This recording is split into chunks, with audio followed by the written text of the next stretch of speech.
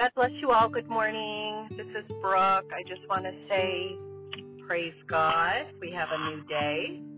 I'm just going to sip on my coffee. I just went and dropped my nephew off to work. This is the kind of fun stuff when you actually live by family, like biological family, but you could do this anywhere, really. You just got to make yourself available, if you can. So, good morning. God bless you. It's sunny. It's beautiful. I just wanted to share something about the grace of God and what God was sharing with me yesterday about how to how to not take things personal. Q-tip, right? Quit taking things personal. Quit taking it personal. Q-tip. When someone they're just cross towards you. And are they cross towards you because it's a spiritual matter, or are they cross towards you because both parties, or maybe you're acting in your flesh, or both parties are acting in their flesh? And what do you do when you perceive that someone crosses you and you're in the Spirit, and you're walking by the Spirit and walking by faith, and they still cross you? How do you reconcile that situation and walk in grace and forgiveness? So the situation is I ended up getting COVID. I know this is like the third time that I got COVID since the pandemic started. And each time it's been not quite as virulent, meaning like the strength of it hasn't been enough to make me as sick as I was the first time. Which that's the, better thing about COVID right now is some people dumb it down and they'll be like, well, it's just a simple cold. Well, for some people it's not a simple cold. For me, it was, but it wasn't at the same time. Not this last time. But I knew I had COVID because when I get COVID, my teeth hurt and my facial bones hurt. And when I say my teeth hurt, it's not like a toothache. It's like the bony parts of your teeth. I've never felt it before. I've never been able to feel that part of my body before, only when I've had COVID. So this is that. And my son's been sick too, and we're recovering. So initially COVID, years ago, you had 2 weeks off, and then it transformed into 10 days off, then it transformed into 5 days off. And somewhere it just kind of tacked itself from the 10-day. I personally think the 7-day mark is a good mark to be off. And I'm going to share this reason. Number one reason is when I was sick the second time, 7 days was just about right. And about this time as well. So what happened was I let my work know, my boss, hey, I got COVID. She kind of figured out the days, and she said you should be able to come back Tuesday. I'm like, okay, I should, right? That's what the guidelines said, 5 days. I should be able, I'm planning. So I went throughout the weekend, went throughout Monday. I felt like, okay, I'm like, I'm going to rest tonight and see how I feel tomorrow, and I'll be able to make it in, and I'm off on Wednesday, so I'll just get through the day. It was going to be a very busy day, just so you know. I looked at my schedule the week prior, and it was like, whoa, Brooke. Tons and tons of physicals. And without belaboring the point, those are long, hefty visits, and they're just back to back to back. So I knew I needed a good amount of mental stamina to get through that day. Woke up Tuesday, and I said, nope. My body said, nope. Prayed on Monday. I said, Lord, if there's any way, I'm going to walk this out in faith, because we're always walking by faith, and we forget that sometimes during the day in every decision. And I said, Lord, on Monday, if there's any way to just cut this day short, please cut it short, or cancel it altogether, or move my patients, do something, Lord. I can't really deal with this right now. I'm not feeling the best. So I'm going to wait on you, Lord. And then I prayed that prayer. Well, of course, my flesh started started getting anxiety about it, thinking about it, and I was like, I better just call the office and see if the scheduler or the front end gals can, shimmy around my schedule a little bit. Lighten the load, move some patients, close the afternoon. It's just devising all this stuff, and then the Holy Spirit, because I'm always praying, Holy Spirit, quicken in me. So stop me from going in my flesh and help me keep walking in the Holy Spirit. Let me not resist you. Let me yield to you, Holy Spirit. So, Holy Spirit, he promised. He's faithful. So, but what do you, I just had this little dialogue, okay, so you just prayed a prayer. Now you don't hear anything back, so now you're just going to, take stuff in your own hands again and then call and try to finagle it through? Why don't you wait on what I'm trying to do? So, that's kind of what I felt like the Holy Spirit was telling me. So if you're right, I got to just let this roll. I can't call. So then I didn't feel too sick the night before, and I woke up, though, and I was not feeling well whatsoever. I felt tired and weak and my brain fog, and I said, no, I can't do that today. I can't do this today. So then I went through a series of letting them know, and I got kind of, it's always irritating when someone doesn't show up to work, especially a provider, because there's no one to take a patient. So you have to just cancel them all. And it's very inconvenient. Think about it. If you've been waiting for your appointment for months and you have questions that you want, and all of a sudden they're like, oh, we got to push it out, and then it's pushed out for 2 weeks or something. It is very inconvenient. I understand that. And I can't do it, and so I got this text back about, well, you should have just let me know last night. Should have been thinking about that. And I said, well, I wanted to, but I was hoping to feel better in the morning.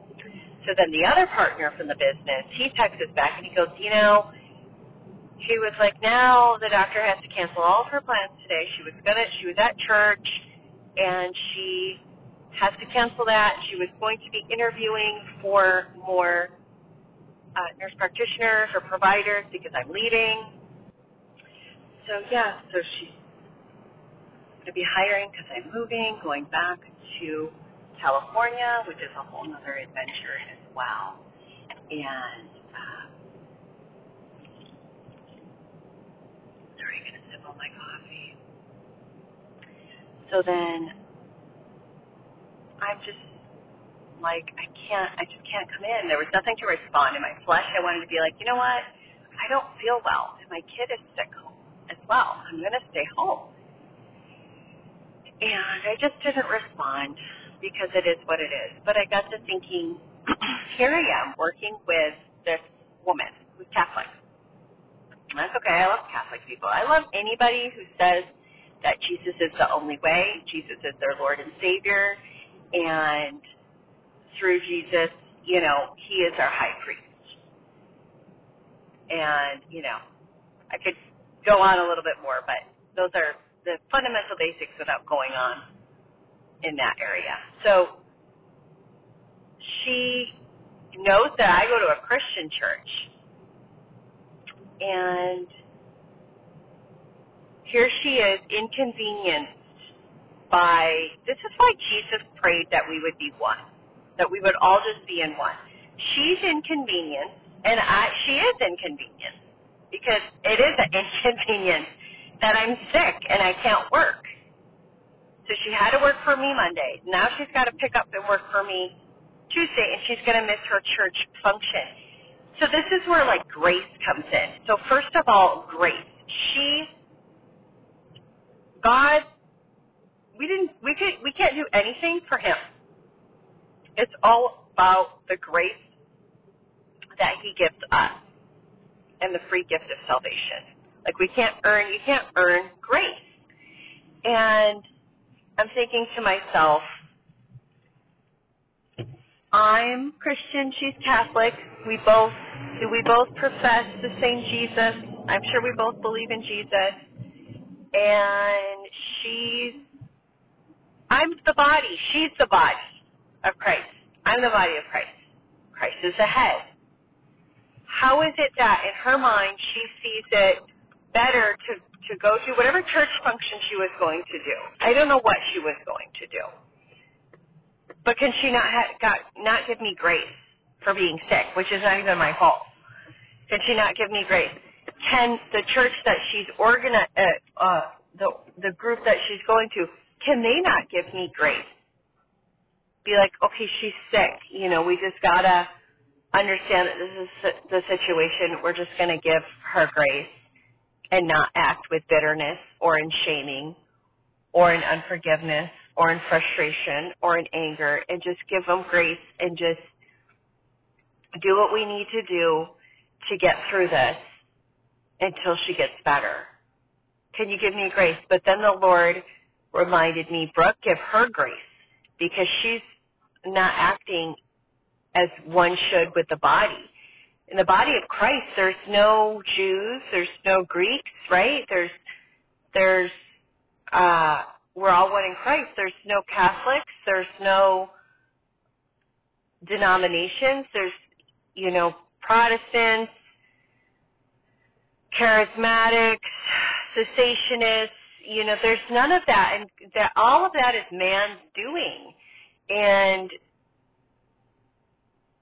my heart is just sad that she doesn't see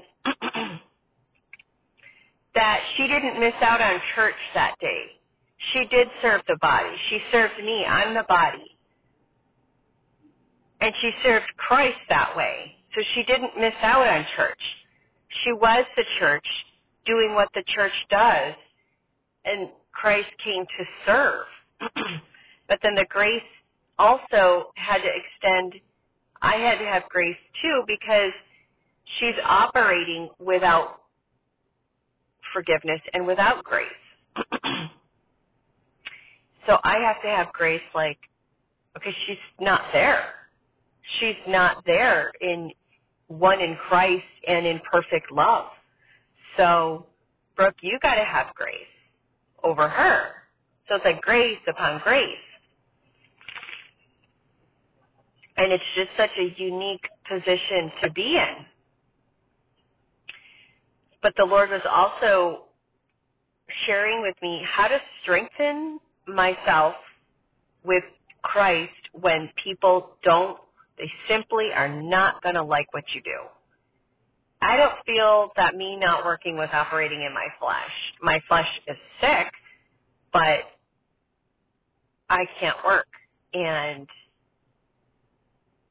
she didn't like it because it inconvenienced, and it probably made patients inconvenienced too. But I'm not going to take it personal, because it is the situation that it is. There is no convenient time to be sick. And I was thinking about how when people are angry with you, when they get frustrated with you, you just got to quit taking it personal, because she's not frustrated with me. She's frustrated with the spirit, like with all the, you're frustrated with a spirit of infirmity. Well, that's not of me. I'm a godly child, you know what I mean? I have to just be obedient to what the Father says. And if the Father's telling me rest, then I have to rest. And so now you're going against what the Father is trying to do. And I'm looking at this like this. God was just sharing with me how when people are inconvenienced in life, how they easily just get angry at Him. And He was just sharing with me how to strengthen myself during that time and to quit taking it personal. Not that it doesn't, hurt your heart that someone's upset, or, you don't like to see someone in angst and frustration because there's a better way. But you can't take it personal to where you're bogged down for the day. It's distracting you, because that is just, I think, a tool from the devil to keep you distracted from what's still constantly what the Father is doing in your life. like when we're walking in the Spirit, and I said, I'm praying, quicken my spirit to what the Holy Spirit is doing in every moment in time. So that's just where it's at. And I just pray that people, when they profess to be Catholic or Christian, and Jesus is our Lord and Savior, we have to just take the scriptures and live by them. I think it's in Luke. Is it Luke? No. Is it Luke 14 or John 14? Or perhaps John 17. Maybe John 17, when Jesus is praying and he prays for himself. He prays for his disciples and he prays for the body. And he says distinctly 2 or 3 times that they would be one. And the greatest commandment is to love the Lord your God and love your neighbor as yourself. There's sacrifice to that. So sacrifice of the flesh. And so my prayer is, that people would be one in Christ.